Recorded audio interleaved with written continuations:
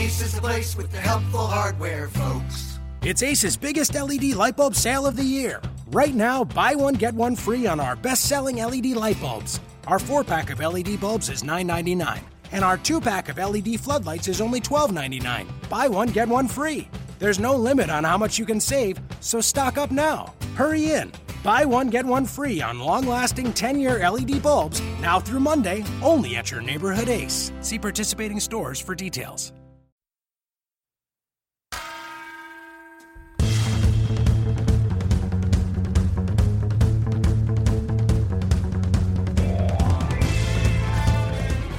You are Locked On Pelicans, your daily podcast on the New Orleans Pelicans, part of the Locked On Podcast Network, your team every day. Welcome to another edition of Locked On Pelicans. I'm your host, Jake Madison, at NolaJake on Twitter, also a writer over at BourbonStreetShots.com, coming to you on this Thursday, game day in New Orleans against the Atlanta Hawks, team the Pelicans killed about 2 months ago, back in November, I think, maybe early December, I forget the exact date. But they were up by a lot, won by 20, or were winning at one point by like 20 plus. Atlanta never really had a chance. It was nice to see. That was kind of when you saw, hey, maybe the Pelicans could be good. They have their moments offensively. So definitely a nice thing. Chance for the rematch tonight, the final game for their series. It's always nice to beat an Atlanta team, isn't it? Maybe get some revenge for past Sunday. Let's finish the comeback here. So we'll cover that game, and I'll give you guys a bit of a preview of it in the second half of the podcast. First part of the podcast, I have a guest on today. His name is J.M. Pallard. He writes for basketballreference.com. He has an article on Anthony Davis' defense out right now. I'll put a link out to it, but you can search it all if you go to bballbreakdown.com. No dashes, just bballbreakdown.com. You can find his work on there. Great article. Goes into a lot of the kind of nitty-gritty on Anthony Davis. It's not that Davis is a bad defender.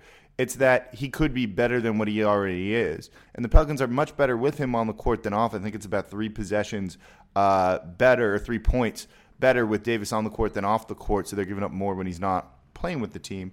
But what could he do to separate himself in? When you look at Anthony Davis, you don't want him just to be a very good defender or an okay defender.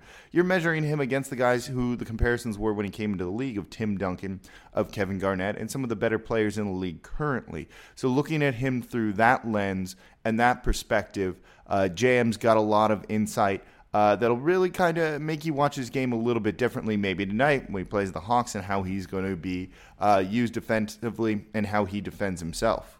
Don't forget, you can find Locked On Pelicans on iTunes, on Audio Boom, on Stitcher, any podcast app you use, coming to you 5 days a week. 6 a.m. is when it comes up. I tweet the links out throughout the day, so don't forget to follow me on Twitter. It's at NolaJake. The podcast also has a Twitter handle. It's at Locked On Pels. There's even a Facebook page you can like and follow to see whatever's going on there. Don't forget to tweet me your questions. I answer them here on the show. Always fun to do that. We'll do a mailbag one soon. So if you ever have a question, tweet it at me. Tweet it at the site account. It'll get answered. I promise you guys that much. And I try and lead you guys in the right directions on what I think here and share what information I can. So it's always a fun thing. Don't forget about the other podcasts on the Locked On Podcast Network. There's no network like this giving you this kind of content on a daily basis, giving your teams that you really love and follow and care about a bigger in-depth look. The Saints season is over, but don't forget, they've got a lot going on right now. Is Sean Payton still going to be the head coach? Who are they targeting in the draft, in free agency? Locked On Saints, 5 days a week coming to you. And what's really cool, the other podcast I just started to listen to, I just added it to my Stitcher list about a week ago. There's a daily Locked On NFL Draft podcast breaking down prospects in each episode, saying where they might go in the draft, who might be looking at them. No one else is doing anything like that. It is awesome. You want to start prepping for the draft, know a little bit more about the college football players coming into it. That is the thing to listen to, so make sure you're subscribed to the Locked On NFL Draft. It's awesome. Those guys do wonderful, wonderful work. Last one I want to mention is, of course, going to be the Locked On NBA podcast. Get a national overview of the league as a whole. They bring on anonymous coaches, scouts, giving you different looks at teams that you can't get anywhere else. It's only a 1 day a week podcast, so it's easy to listen to, catch when it comes out. So make sure you're subscribed to that as well.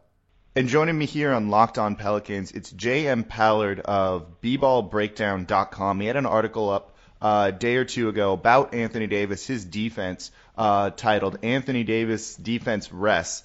And it's a great article talking about how this guy does on defense. Everyone knows what he looks like on offense, tremendous player, but a lot of people don't watch the nuances on defense. And JM, thanks for joining me today because you definitely nailed a lot of it in that article.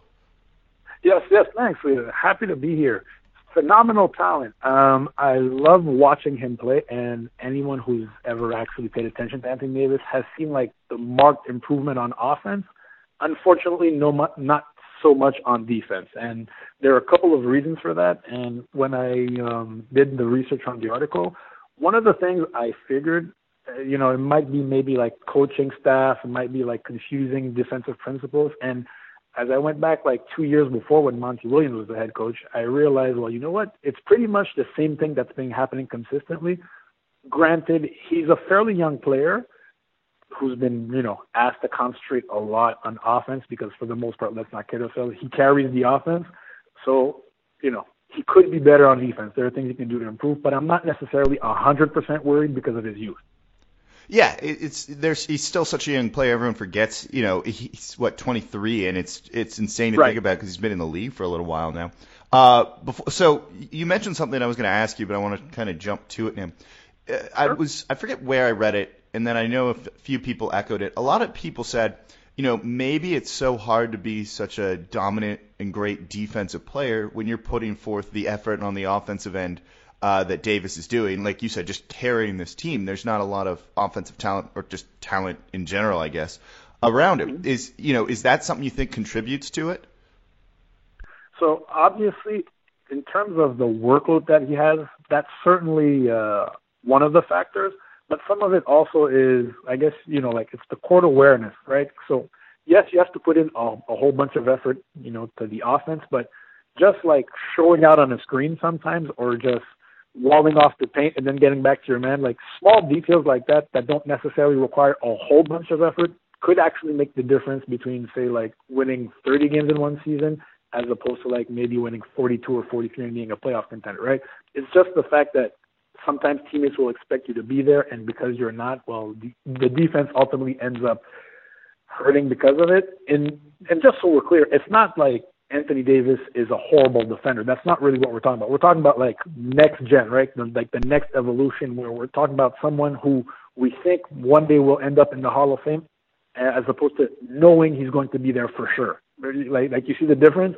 So it just is basically it's not saying he's a bad defender. The Pelicans are better defensively when he's on the court than off the court, but it doesn't mean he's not. Couldn't be a better defender than he is right now. Yeah, exactly. Like when you look at like just the numbers, and then obviously this depends on where you get the numbers in terms of the analytics and what have you. But in some places they have him and the Pelicans being an elite defense with him on the floor, right? So that tells you that obviously because of his physical gifts and also certain things that he can actually do on the court, whereas like rebound his area, block shots, things like that, or even just boxing out, right? Things like that make a really huge deal in terms of affecting the Pelicans defense. Like, for instance, if you look at the game against on Monday against the Cavaliers, right?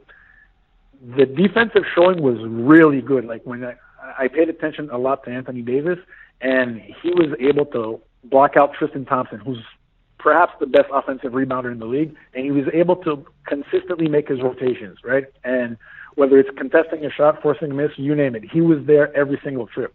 Where things get complicated is when he ends up with a floor spacer. So I'm not sure if you watched the game, but so he didn't have to guard Kevin Love during that game, right? But when you match him up with a floor spacer, that's when he usually gets lost the most often. He's always caught in no man's land, where he's like, do I go help? Do I not go help? And ultimately he ends up surrendering like easy baskets because of his inactivity, because he just got stuck in between. Yeah, and this is kind of what the Pelicans were trying to avoid. They talked about it last year when they brought in Alvin Gentry and then Darren Erman, who's known as a defensive coach. They were saying under Monty Williams there were about 15 defensive calls. Here they've simplified it down to between 3 and 5 to kind of have him be able to make those decisions. Like you said, it's an indecisiveness thing, and he doesn't know what to do. And when you simplify it, it still hasn't. He is better than he was a few years ago, but it still leaves a lot of room to grow. One of the things I've seen with it is just it's a lack of court awareness. He often will miss a backdoor cutter along the baseline. Right. Things he could easily take away. Is that what you saw as well? Absolutely. So, and it's kind of harsh to do it this way, but if we're going to project him to be potentially like the league record that we all expect him to be, you have to look at Anthony Davis more so from the perspective of like, say, like either a Marc Gasol or a Draymond Green, right? Where the lapses are very small in terms of missing, like fairly easy reads, like you said, like a backdoor court, or just a guy like cutting down the lane that you failed to pick up and like just putting a hand on him, bumping him, and then getting back to your guy. Just small details like that make a huge difference.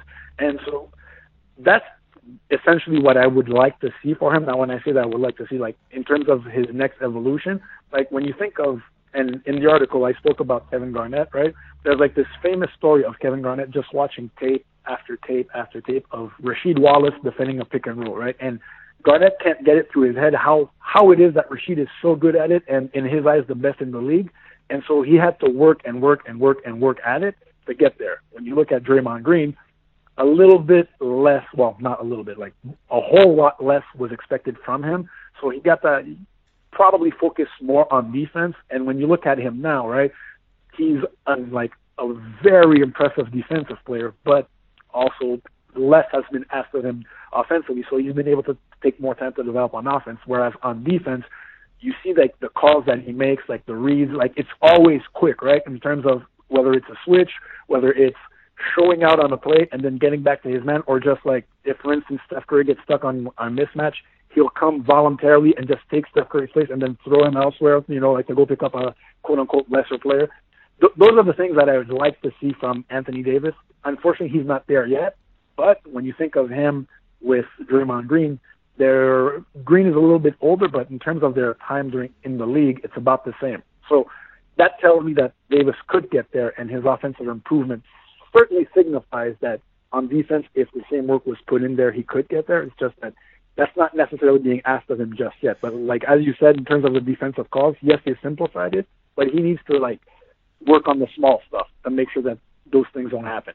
Yeah, and like you said, we've seen him put in the work on the offensive end to expand his game and to be this well-rounded, just dominant player. And, maybe it's this offseason's the time to do it. And the Pelicans really shifted their focus this past year to defense, trying to play, they keep calling it a blue-collar style, signing, maybe role players that aren't great offensively like Solomon Hill and others who they wanted to come in and play defense. And so you touched on communication in the article, and that's something they mentioned a lot and still gets mentioned a lot, and it's something they're not very good at in terms of talking on defense. And it's just in any sport, if you talk on defense, you're going to be better. And it seems like the Pelicans struggle, so it's not all on Davis, but you think as the leader, he's the one that definitely needs to be anchoring this, calling it all out for the rest of the guys to kind of work around him. I totally do, and the unfortunate thing about that is because the roster isn't necessarily ideal, you kind of have to wonder if the parts that are there are going to be there, let's say, like 3 or 4 years from now. And because we don't necessarily know that, the onus has to be mostly on him to make sure that he understands the defense perfectly so that if ever they bring in new players, he'll be able to have their back or show them what it is that has to be done and stuff like that. But on the flip side, and even in the article I pointed it out, some of the defensive players on the team aren't necessarily great defensive players. So just in terms of the communication, sometimes there are breakdowns there. And I was thinking about it, like when you look at Golden State, right? The Warriors, so they started competing for postseason berths like consistently once their defense caught up with their offense. And one of the biggest moves they made that was kind of a like under the radar move at the time was signing Andre Iguodala, because he fixed a lot of the issues they had on defense because he was a veteran, been there, done that. He was an elite individual defender, but also a really great team defender. And when you watch them play, you'll notice the synergy defensively.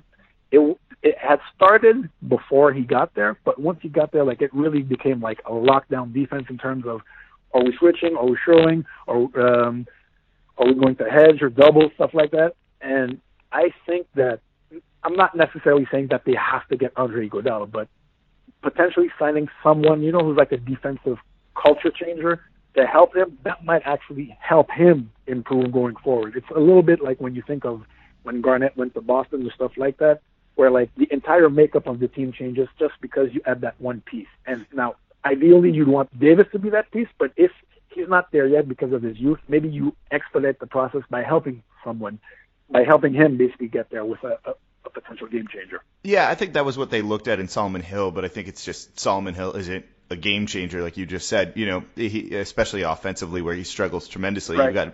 You need guys who can kind of do both sides of the ball, and especially on the wing, that's harder to find than not find. It's not like those guys grow on trees with it. So final thing I want to ask you, it wasn't talked about in the article, but you know your stuff, so I really want to get your take on this. I haven't always been as excited about Davis kind of playing in a small ball lineup, and the Pelicans kind of tried to fix this a little bit by signing Mata Yunus yesterday. But in the small ball lineup, he doesn't do good well in terms of individual defending of bigger centers in the league. Like when they played the Clippers, a week and a half ago, DeAndre Jordan grabbed 22 rebounds and like 7 offensive over him. Is that something you think he has a chance to work on, or is it's just kind of leads to a weird roster construction because he's a great 5 on offense, but you got to play on the other side of the ball, and if you have him playing there, it can really hurt. There's a reason Anderson would guard centers when he was here, why Terrence Jones is guarding centers at times. It's just because Davis doesn't seem like he can't do it all the time. Yeah, totally agree. In his case,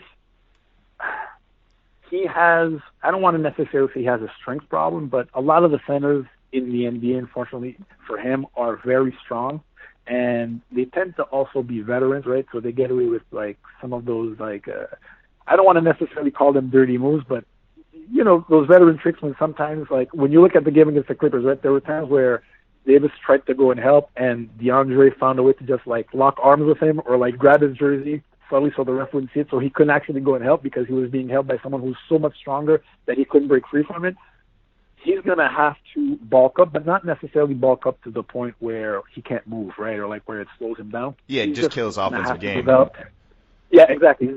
He's going to have to develop both lower body and upper body strength enough to the point where, like, when you think of like someone, say, like Tim Duncan, right, where he was pretty much immovable for other players and yet wasn't necessarily that strong when you look at him, right? Like from top to bottom, he wasn't the guy like who was super bulky, but he could get away with playing center because he had the core strength to be able to do so.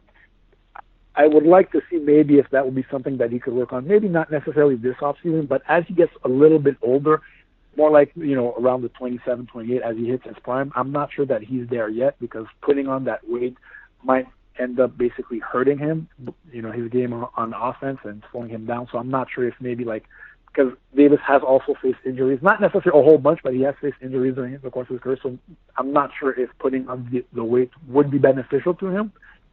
So from that perspective, you know, jury's still out, but he does need to develop some upper body strength and core strength also to be able to manage that so that when he does go up against centers, he's not getting pushed around and pretty much centers are having their way with him. Because, yeah, especially offensive centers, like if you take like someone like DeMarcus Cousins, he would basically be able to back him down pretty much with ease and get him underneath the basket to score. So, yes, he does need to get a little stronger. Yeah, it puts the Pelicans in a weird spot with how do you want to use them. I think that's been one of the long-term roster construction problems with this, and probably just general ineptitude in the front office as well. Yes.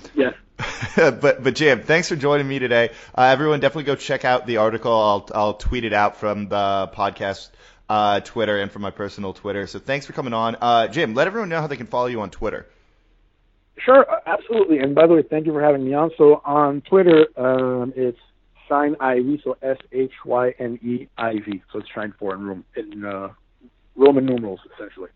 Awesome. So everyone, give him a follow. Thanks for coming on. We'll definitely bring you back on. This was good. I really enjoyed this. Oh, awesome. I'd be happy to be on. I'll keep a bigger eye, so to speak, on the Pelicans. So they're not getting it on TV like in New Orleans, so anyone else watching is only going to be a good thing, really. It's also game day here in New Orleans in the Smoothie King Center. The Pelicans will be taking on the Atlanta Hawks, a team they beat pretty badly earlier in the year. It was a good thing. You know, it was kind of surprising. Pelicans won 112-94. It was back in late November, a little bit before Thanksgiving, where they just, in Atlanta, took it to them. This is going to be a bit different. Atlanta's not been as good Since then, further losses. It's they started the season really strong, hit that Pelicans game, I'm going to call it the turning point, and it played much worse since then. So it's going to be interesting to see which Atlanta team shows up. You also know they probably want to get some, a little bit of revenge here after that loss at home. It's a weird matchup for the Pelicans, though, at times, too, because they have some very good players, but there are also some you're not too worried about, and you're okay if those guys beat you. I'm talking about, Dennis Schrader, especially their starting point guard. If he beats you by himself, it's fine. He's going to try and do a lot. And since he's been trying to do more for him, they've started to lose a little bit. So it's not a guy you trust exactly a ton. He's young, though. He's still figuring it out. If he wants to shoot threes, let him shoot threes. The Pelicans' new signing, Donatas Motiejunas, might get into this game as well to handle Dwight Howard.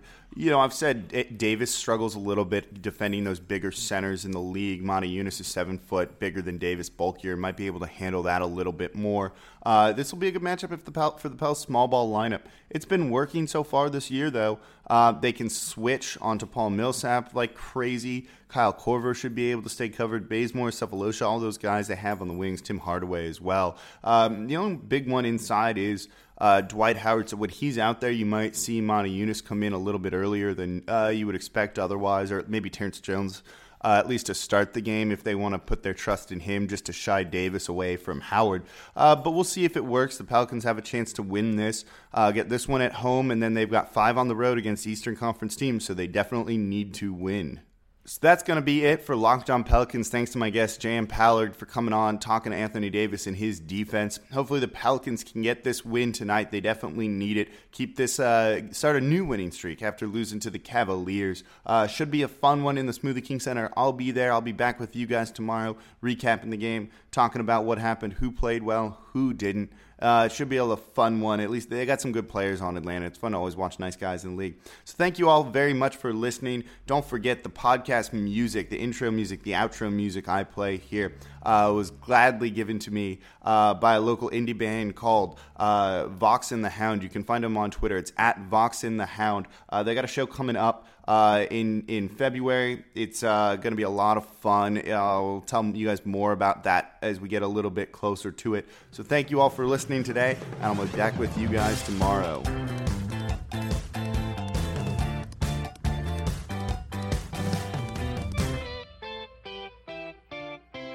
Napa know-how. It takes a lot to get excited about a bag, but most bags can't save you 20% on auto parts. That's 20% off headlamps, 20% off oil filters, 20% off virtually anything you can fit inside the 99-cent Napa reusable bag. So tell your buddies, there's a bag they just have to check out.